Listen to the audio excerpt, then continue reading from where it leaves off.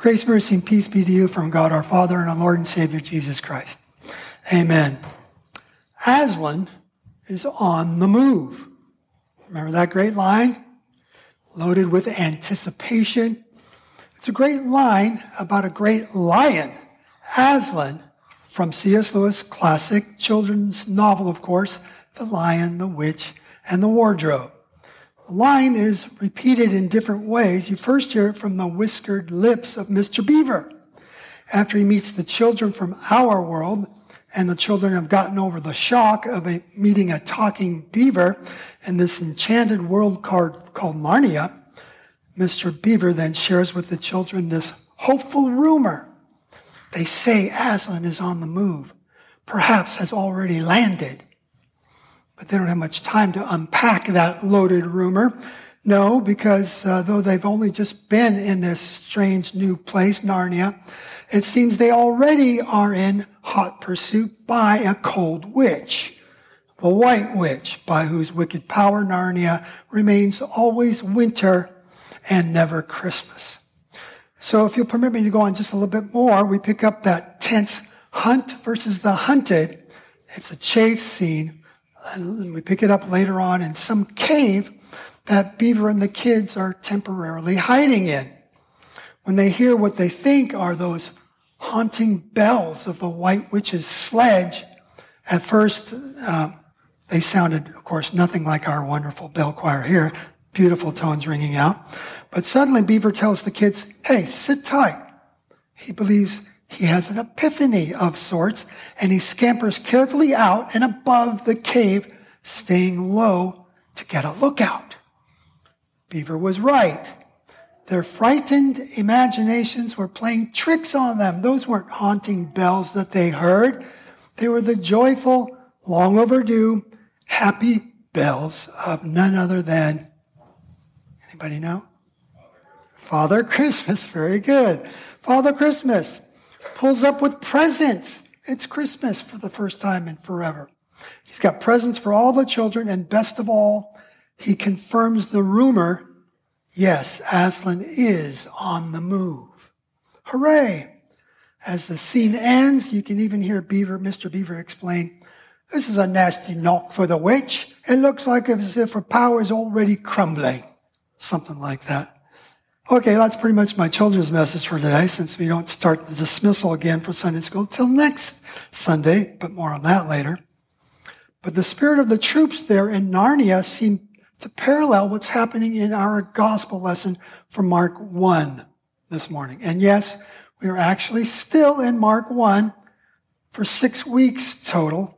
And I can't help but notice that being slightly ironic, because Mark himself writes in his signature style, doesn't he? Where everything is happening immediately on top of each other so quickly, on to the next thing. And here we are. Well, the good side of all that is there's a lot of good stuff packed in that first chapter of Mark's gospel. Today, it's not a witch that we encounter, but a demon.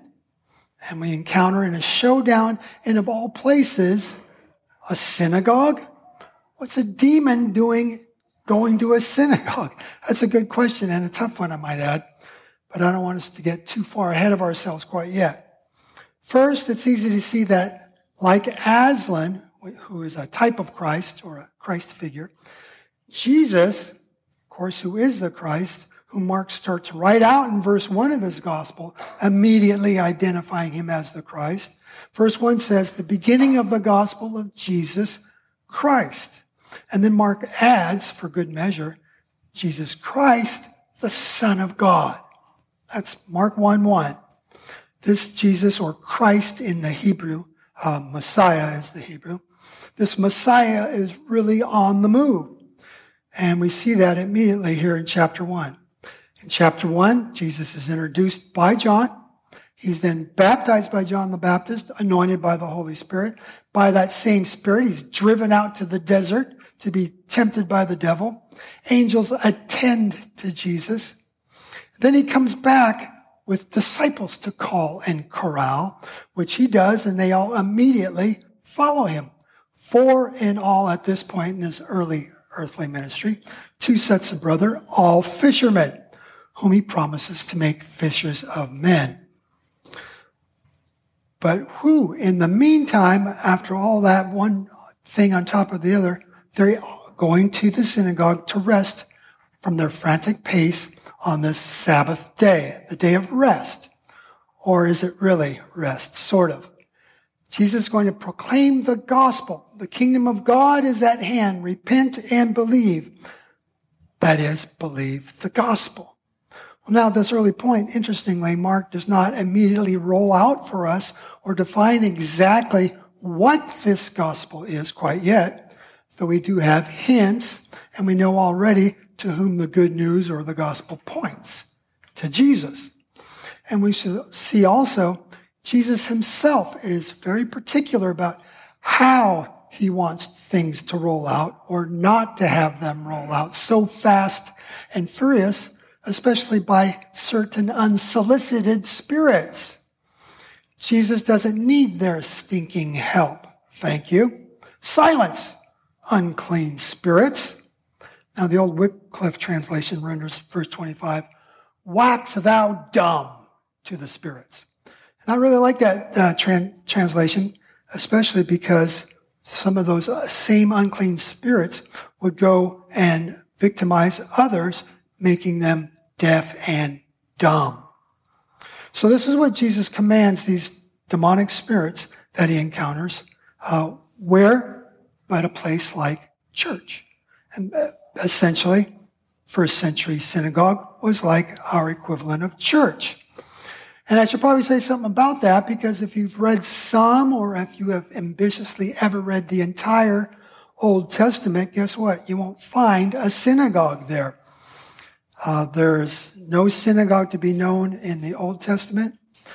Rather, they had the temple or the tabernacle, which was portable during all their wanderings for 40 years in the wilderness, both of which were set up to perform the various kinds of sacrifices, thank offerings, sin offerings, purification kinds of sacrifices, atoning sacrifices. These all happened at the temple/tabernacle and were performed by the Levites, the appointed priestly tribe of Levi.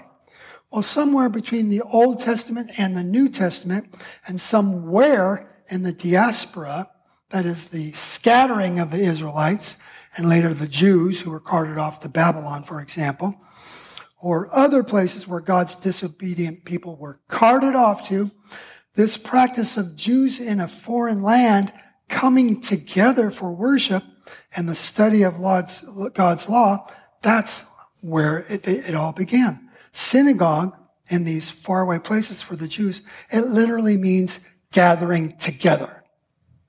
Gathering together. And incidentally, it's not too different from our Lutheran term, synod. Synagogue, synod. That means walking together, synod. Syn means same or together, hod or hodos or ode, like odometer, measures the road. So the ode part means road or path or way, which is the same word Jesus uses in John 14:6, telling his disciples, I am the hodos, the way, the truth, and the life. Nobody gets to the Father but by me. So the synagogue version of Israel's spiritual life was hoped to be, and still is today, hoped to be only a temporary spiritual life until the temple can be restored once again and all the sacrifices can be restarted. Not all of rabbinical Judaism, which is what the new synagogue tradition of worship is called historically, not all Jews see the necessity of the temple any longer. Matter of fact, in Babylon, more stayed there than went back when even given permission to return to the Holy Land. And today it's similar. The Jews are kind of split over this. So there are differences in schools of thought today and within Judaism. Just as there are denominational differences among Christians, right? With Christians, it seems probably even more apparent because there's just so many today, as it is still supposedly the world's largest religion, Christianity. What is somewhat surprising sometimes to us Lutherans in all of this is that there are a significant amount of Christians today who share this same view of yet another restored temple right there on the same Temple Mount in Jerusalem. The belief is that it is God's will for his people, the Jews, to have it and put it back to full use once again as God's holy place for the Old Testament sacrificial system to be restored and become fully operational. This position has gained popularity among Christians. When these Christians affirm that Jewish people today, who will still reject Jesus of Nazareth as their Messiah, they are nevertheless God's people, these Christians maintain. Just like the Christians are God's people too. It's just that God has two different, distinct ways of relating to these two groups of people, Jews and Gentile. Now that doesn't sound right to our Lutheran ear. This becomes very problematic for us Lutherans, or just what we would call a biblical point of view when you continue moving through Mark's gospel, indeed all four gospels, and you soon find out that Jesus, yes, he goes to the synagogues and to the Jews first, but unmistakably, Jesus shows genuine, deep compassion to a growing number of Gentiles along the way as we work through the Gospels. And it was actually just to Jewish people at the time that Jesus made that quote from John's Gospel, chapter 14, verse 6, that exclusive claim that he made, that no one, Jew or Gentile, comes to the Father but by him. He is the temple that his own received not, and that was destroyed, his body, the temple. But 3 days later, he raised it up again. As one reads through the Gospels, it's awfully hard to miss Christ's claim to be the way, the truth, the life, the Lamb of God who takes away the sins of the world. There's no other to look for anyone. In Mark's Gospel, written mostly with Gentiles in mind, as indicated, by the way, by the extra effort Mark makes to translate Hebrew or Aramaic words into the common commercial language of the day, Koine Greek. In this Gospel, Mark bookends the gospel preached, that is, Jesus the Christ, Greek for Messiah, the Son of God, just as we read at the beginning of chapter 1 this morning. Now you flip over to the end of Mark's Gospel, and it is a Gentile, a Roman soldier in Mark 15, whom Mark quotes with that dramatic testimony. You might remember it. Jesus has just breathed out his last breath while on the cross, paying the penalty for the sins of the whole world, of both Jew and Gentile together. The temple's curtain, the actual building, the temple I'm talking about now, it tears the curtain from top to bottom. And the Roman centurion next to the cross gets to echo the line from Mark 1. Truly this man was the Son of God. Mark's gospel is both intended from the beginning for both Jew and Gentile reader. And this gospel is able to save both Jew and Gentile sinner. What a journey, or road, or way, if you will, to the one who is the way, the only way for any poor sinner on the planet to enter God's kingdom. Even the Jerusalem council, conducted by James and conducted by all the Jewish brothers in Christ, even they affirm right there in Acts 15 that, quote, God who knows the heart, bore witness to the Gentiles by giving them the Holy Spirit, just as he did to us Jews. That was the Jerusalem council's verdict. Likewise, the Holy Spirit set aside Saul of Tarsus, a Jew and a Pharisee, to become Paul, the appointed apostle to the Gentiles for Jesus Christ. Jesus rebuked the deceived demoniac that day in the synagogue for blasting out something before its time, when it would have made a mess of the mission of the Messiah. Jesus had his own order in which to roll things out. And in so doing, Jesus not only controlled the timeline of his own unfolding good news to the world, he also demonstrated his authority over this unseen realm of spirits, something only attributable to God Almighty.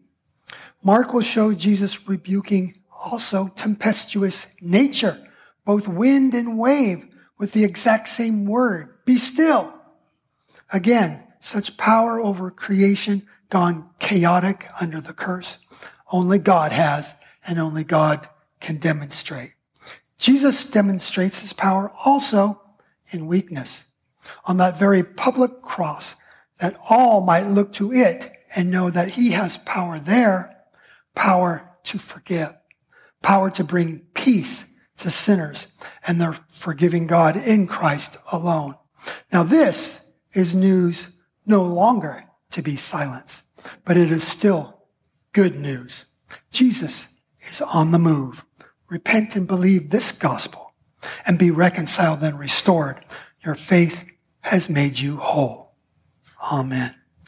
And now may he who began a good work in you bring it to completion on the day of Christ Jesus. Amen.